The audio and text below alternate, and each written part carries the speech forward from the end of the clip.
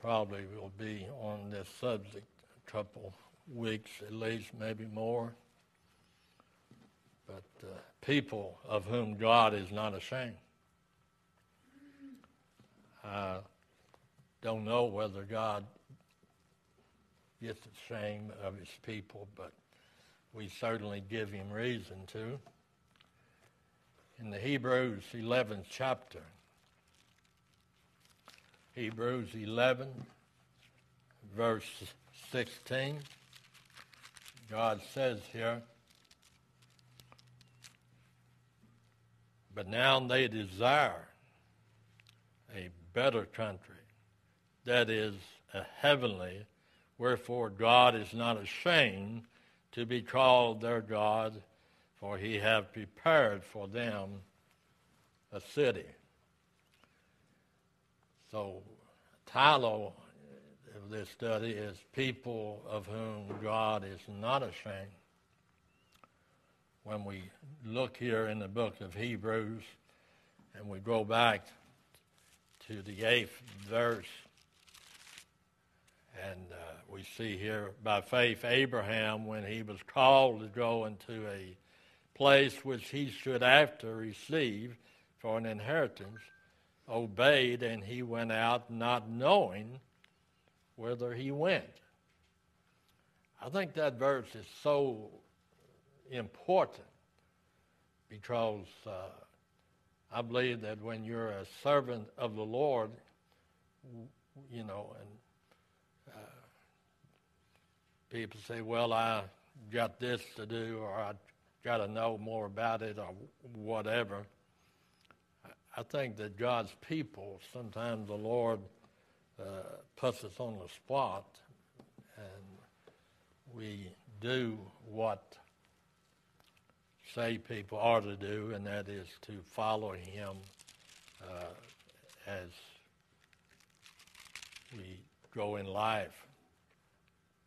So in verse 9 it said, "By faith he sojourned in the land of promise, as in a strange country, dwelling in tabernacles with Isaac and Jacob, the heirs with him of the same promise. For he looked for a city which hath foundation, whose builder and maker is God. Through faith also Sarah herself received strength to conceive seed, and was delivered of a child when she was past age, because she judged him faithful who had promised." We see, and you can read all the way through verse 19, but children have within themselves the power to bring to their parents either the highest joy or the deepest heartbreak. And I believe it's the same way with God's children. We either bring glory to his name or we bring shame to his name. Jesus related the story of a father who had two sons, you know, and when he asked to work in the vineyard, one son immediately, you know, voiced to rebellion with a haughty statement. And we can see that statement in Matthew 21 of what took place. And here in Matthew 21, verse 28, we see what God says about that.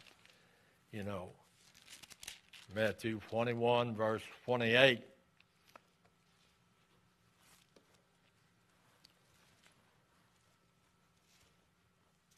"But what think ye, O certain man that had two sons, and he came to the first and said, Son, go work today in my vineyard.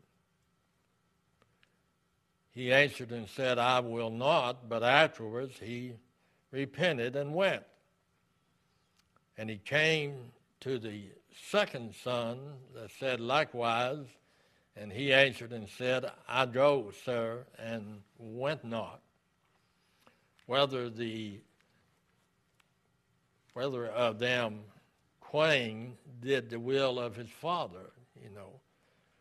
One said they weren't and went, and one said he was and didn't. That describes Christians today, even within the house of God. We can plan, we can talk, and we can say this needs, and somebody will say, I'll take care of that, Pastor. Then don't. Then the other one says, I don't have time, but he rounds up finding time. And that is where we are in today's society. But when we look at the Word of God and we study this portion of Scripture, which is very, very teachable, I guess I think to say it's exciting. It is to me exciting that if God has something planned for your life, you're going to do it whether you know about it now or not, because God doesn't suffer defeat. But here in Hebrews chapter 11 and verse 8, by faith Abraham, when he was called to go into a place which he should after receive for an inheritance, obeyed, and he went out not knowing whither he went. We are a type person, I want to know what is expected of me and how long is it going to take and how much am I going to gain. That's fine in the workplace, but in the church service, in the work of the Lord, we shouldn't say, And that's what we are doing when we say, we have service, we have Sunday school, but, don't go over the time, and we got preaching service, and you don't go over the time, and, but I know even myself that I've got some sermons that I go back and listen to for a fact that I know I said and I couldn't remember it. It wasn't nothing for me to preach 45, 50 minutes, sometimes even an hour, and nobody said anything, because that's what they was used to. But then things change. People, as myself, we get older and we get sicker and we get weaker and we sort of bend to that. And somebody asked me, Tom asked me that yesterday. That man's in a terrible shape. I don't understand it, but one day, he can talk clearly, he can talk with some force, and the other day, man, he's just out of it. But, we get that shape, and, not that he does it on purpose, or not that you would do it on purpose, but, we got to have a willing desire to serve God. And that's what he tells us in verse 8 and 9 of Hebrews 11. By faith, Abraham, when he was called to go out into a place which he should after receive as for an inheritance, obeyed, and he went out not knowing whither he went. By faith, he sojourned in the land of promise as in a strange country, dwelling in tabernacles with Isaac and Jacob, the heir with him, with the same promise. What we see in that scripture, that to obey, God can use only people who are willing to be used. God knows whether Steve is able to be used. God knows whether I'm able to be used. And I've talked to some of our church members over the years, and I said, while you're young, we need to get active in the house of the Lord, or there's going to come a day, if you and I both live, we're not going to be able to do the things that we did when we were 20, 21, or so forth. But, we need to realize that the more we do for the Lord, the more strength He'll give us to do. You know, and I believe that. I believe I try to practice that. And when people said, you know, I'm as old as you are, you know, and I can't do what you do. Well, you can't wait till you're 80, 90, 100 years old and expect. But we can still do as long as we got our mind, as long as we got health to walk and to be able to explain the gospel, we got a job to do. And this church and all the other churches, you know, I was telling Jean, she was here first, and we were talking, you know, about the attendance, you know. And most sound churches, little sound churches, the only churches that are growing they're really not growing by people being saved. They're growing by going to this church because they have a better program, or they, you know. But how many people are being saved in the independent missionary Baptist churches? And it shouldn't surprise you. Very little. I mean, the rate is very little because God knows our heart, and we have got to show forth an effort. You know, we can say I love God. It's like the many times I've been in a house, you know, where there's a marriage problem, and you know, and the husband says, you know, I love her, you know, and I asked the wife, do you think he loves you? Well, he may, but he doesn't show it. That's the same thing that's happened in the church. People say, I'm saved, I love the Lord, but where's the action? You know, we have strength, we have ability, we have all the things to do when we want to do what we want to do, but you got to realize that God knows every second what I do. Not only that, He knows the attitude that I do it in. I think those things are important for us to know. Then you still make the decision. That's between you and God. But, you know, we need to know that. The literal language of the Bible indicates that Abraham went immediately. He went immediately. He didn't need any attractive travel folder, trusting, you know, him, enticing him. He went because his faith was an obedient faith. And one thing that I wish I could get across, and I say that knowing I don't have that ability, and no other man does, you know, that the more you serve the Lord with a whole heart, the more He'll bless every aspect of your life. I mean, I believe that. I can sit down with you one-on-one and show you Bible scripture after Bible scripture where that God blesses faithfulness. Faithfulness. So he went because his faith was an obedient faith.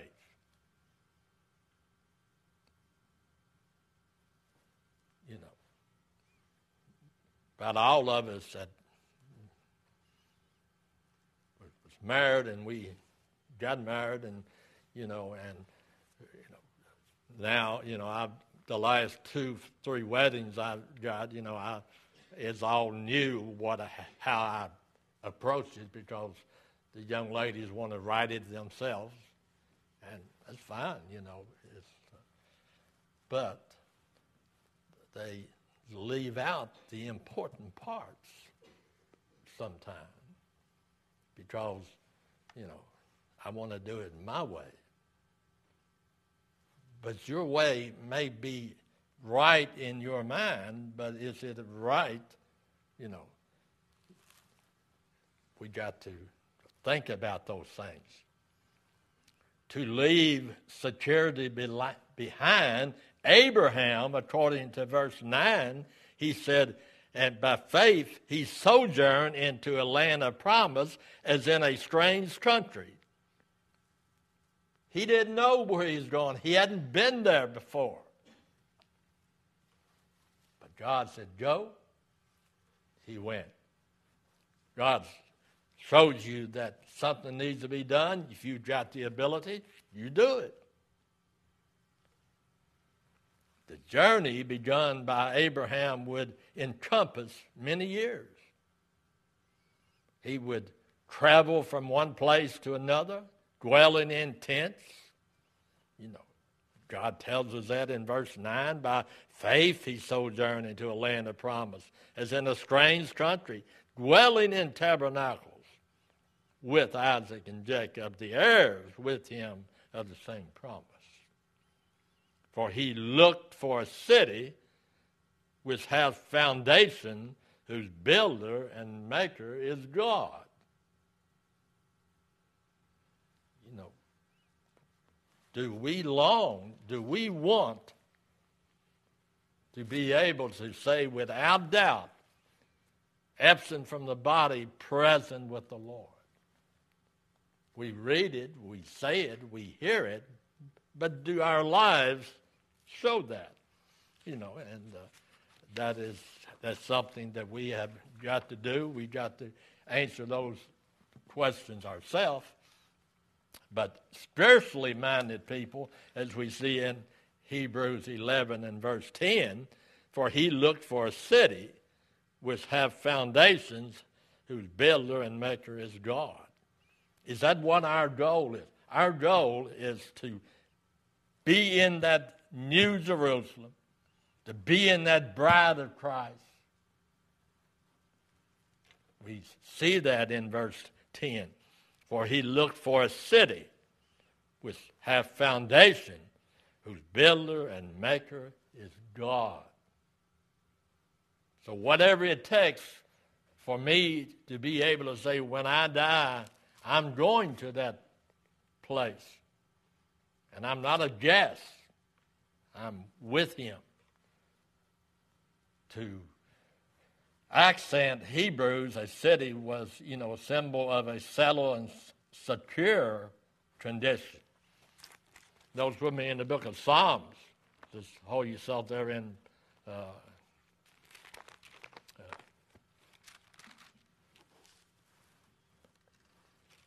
Hebrews. Will be back. But in Psalms 107, Psalms 107 and verse 7, God said, and he led them forth by the right way, and they mightily go to a city of habitation. There are not many ways to glory. There's not many ways to heaven. It's familiar because I talked to a gentleman yesterday, and he said, I'm pretty sure if I die, I would go to heaven. It's like saying, I'm almost saved. You're either sure you're going to heaven, and if there's doubt, then you're not sure. I don't know a lot of things. I don't understand a lot of things. But I know if God takes me home, absent from the body, present with the Lord. I know that. So we do all this funeral stuff because of respect and love, and so forth and so on, and I'm not against that. But, when the last breath is taken from my body, the next breath will be in glory. And, I just can't believe that God is going to treat everybody the same because he didn't here on earth. People said, where's that foreign scripture? Who was God's favorite? Out of the apostles, who was God's favorite? You remember? You see, God wasn't any favoritism in being saved. We're all saved the same way.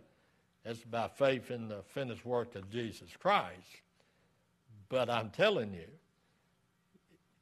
it is like parents having 4 or 5 kids, and somebody said, well, you shouldn't have any favorites. I do. Am I wrong? Why? Because Jesus loves us and responds to us by how we respond to him.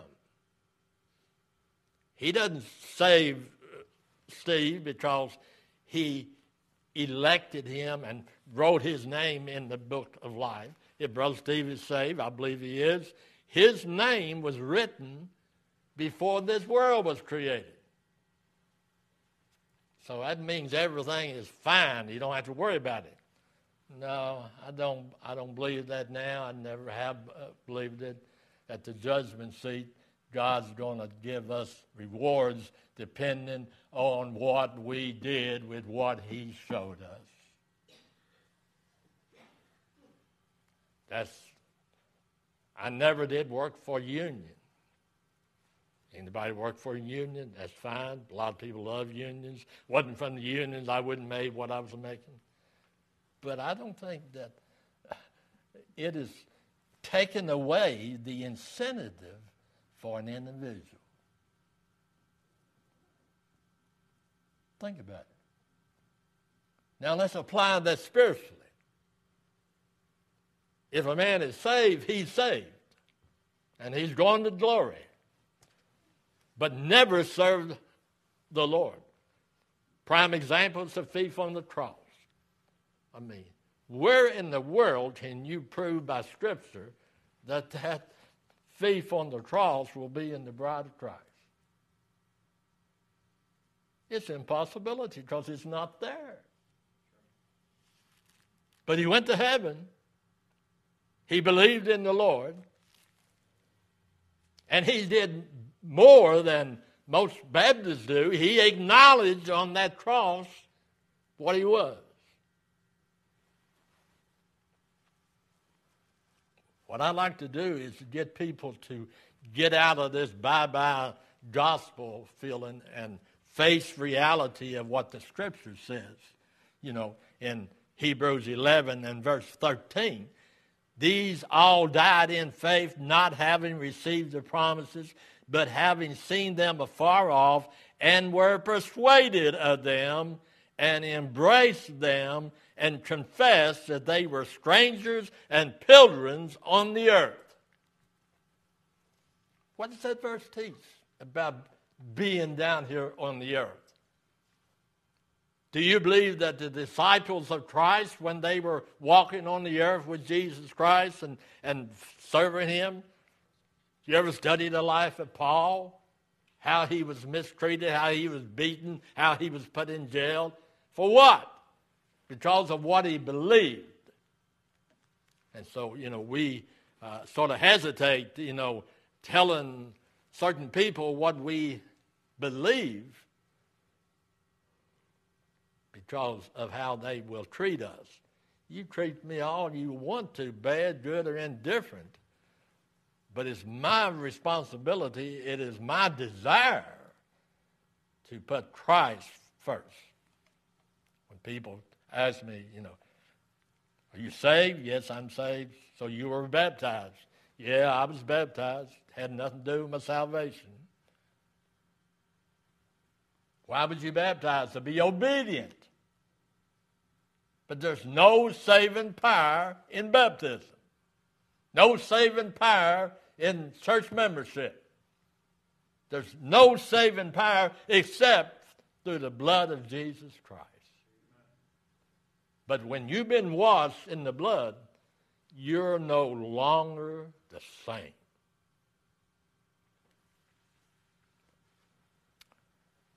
Now, in trusting people, as we just read Hebrews 11:13, In death, it is said that these people died in faith. A literal translation indicates that the people died according to faith.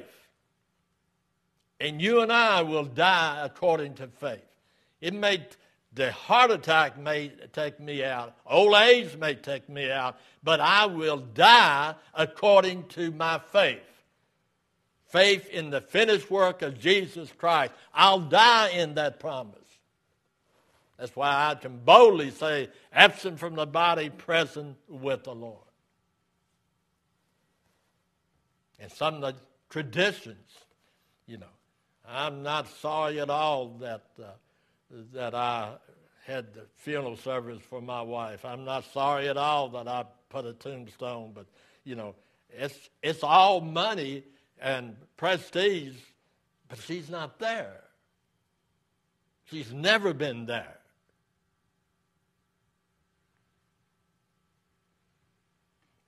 But we do that to show our respect and our love and our concern.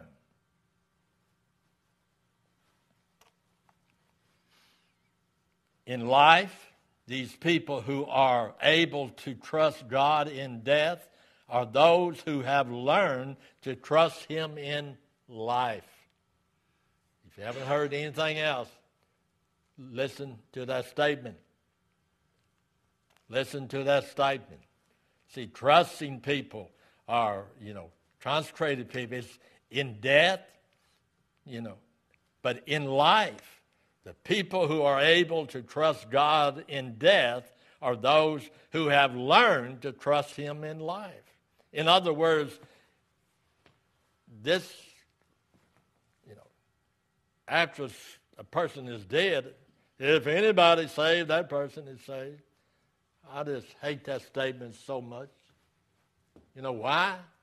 Because they're basing on how they feel about that person, a good person. A good person. But you don't get the glory by being good. You get to heaven by being covered with the blood of Jesus Christ. And being covered with the blood of Jesus Christ, the off-brand of that is that we will be a person that loves life, that loves the Lord, that loves His church, and loves His family, to know that the most important thing I can give my kids is to make sure they have heard the gospel. Can't save them. But that should be my desire. That should be your desire. Second desire, that they will see Christ in me.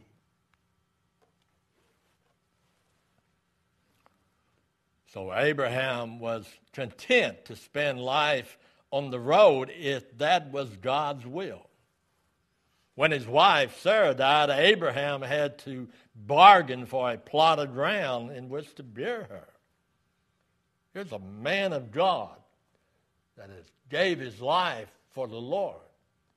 And he had to almost beg for such a plot of land to bury his wife. The world has very little respect for you while you're living, and they have none after you're gone.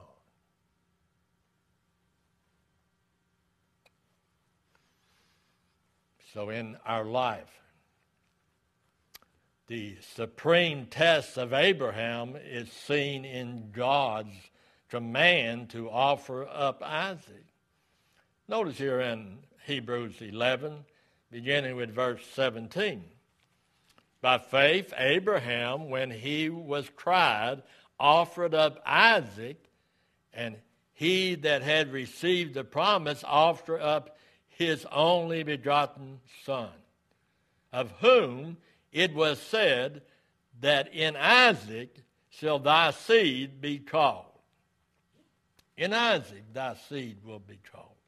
And then verse 19, accounting that God was able to raise him up even from the dead, from whence also he received him in a figure.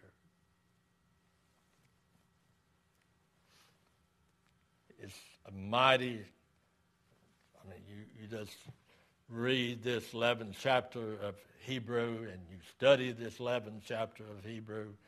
Just read it. I mean, you know, I use my sister Dora would sometimes come to me and said, you know, I think I need an outline, you know, on certain things of my faith.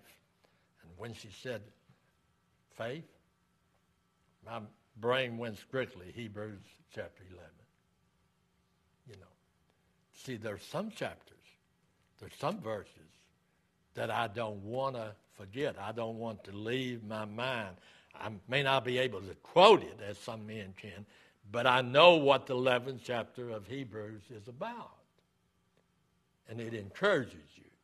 It encourages you so much. See, should Isaac be put to death, God would not be able to carry out his promise that Abraham's seed, you know, would be the numerous as the grain of sand on the earth.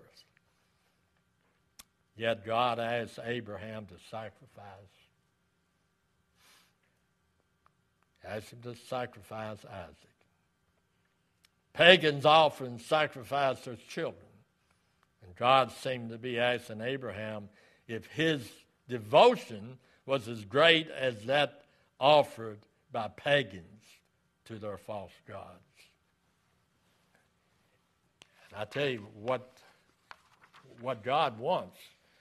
God wants us to offer ourselves, not to commit suicide or not to kill ourselves or put ourselves in danger, but God wants me, when I offer myself to God, it is in service. It is in service. I read after William Barclay as one of my commentaries, and in his writings he said the letter to the Hebrews, as Abraham was willing to take the life of his own son, believing that God would raise him up from the dead and thus continue his promise. That's trust. See, in the Old Testament, why we should read it, most people say, nothing in the Old Testament. That's all the New Testament is. It's at least a third, if not half, of what the Old Testament teaches. So we get the details. We get the picture part. And these men, God had already promised they would do this, they would do that. So when it came up, will you offer your son? It took faith because they knew what God said, that something would happen through Isaac or something would happen through John the Baptist. What about us? I believe everybody that is saved got somebody else's responsibility is to tell them about the Lord. Since I don't know who God has picked me out, so I just try to tell everybody that listen.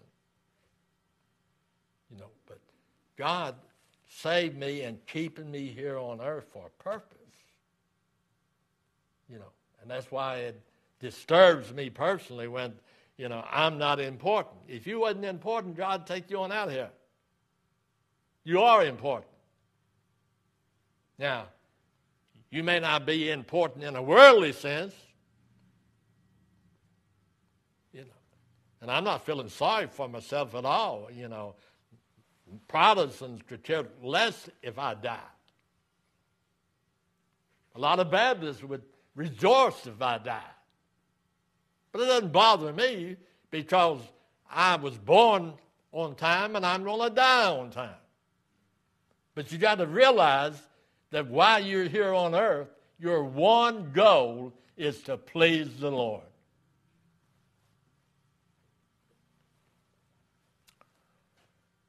So in Hebrews 11, 14 through 16, we discuss loyal people, people that are loyal.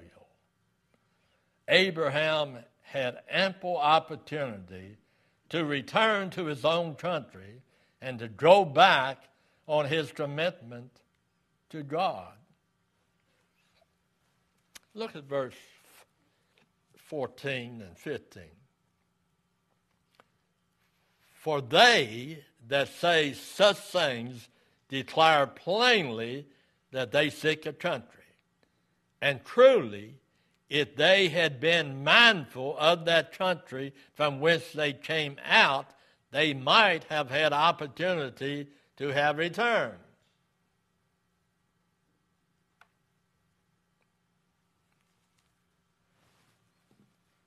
You know, I believe this, and not everybody does, and that's fine. You know, if I wasn't in the pulpit, I would probably say, you know, they'd be wrong if they want to, but since I'm in the pulpit, I won't say that. But, you know, God has a purpose for us. God has a reason for us and a desire for a heavenly home.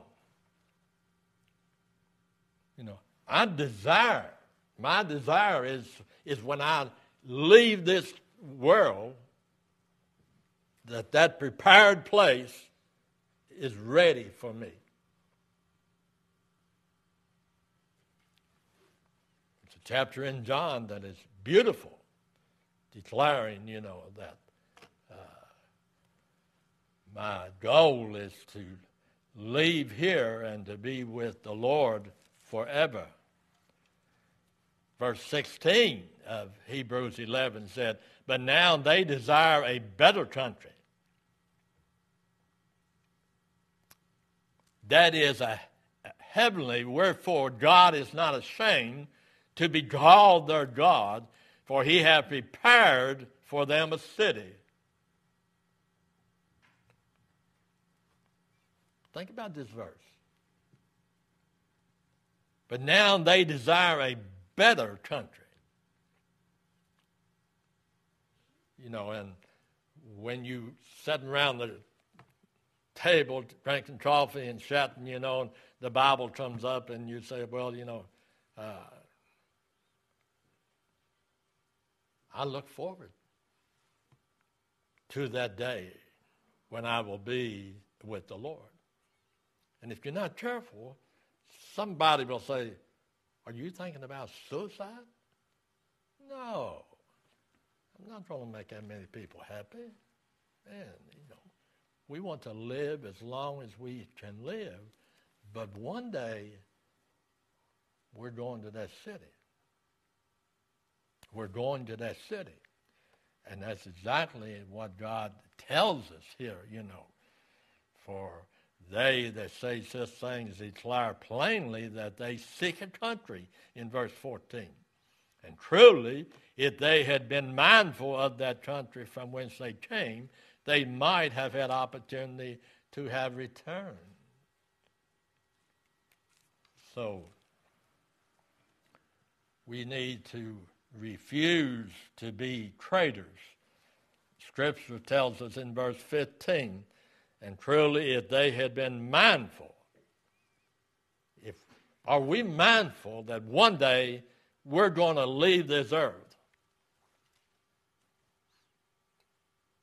I don't want to die, you know, but I'm prepared to die. That's the key. Are we prepared to die? And as we close, it is easy to live in unfaithfulness, thinking that we will make things right with God before the end comes.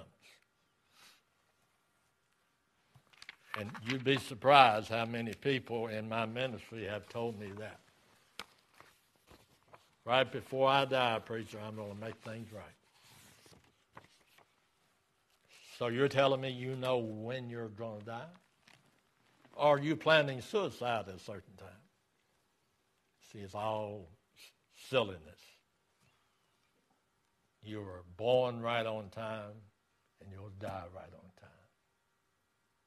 It was the mother's responsibility to try to do everything a mother is supposed to do so that baby would be born healthy. It's God's responsibility to see that if my children are elect, that they hear the gospel. It's not complicated. It's very simple. Father, we thank you for this day.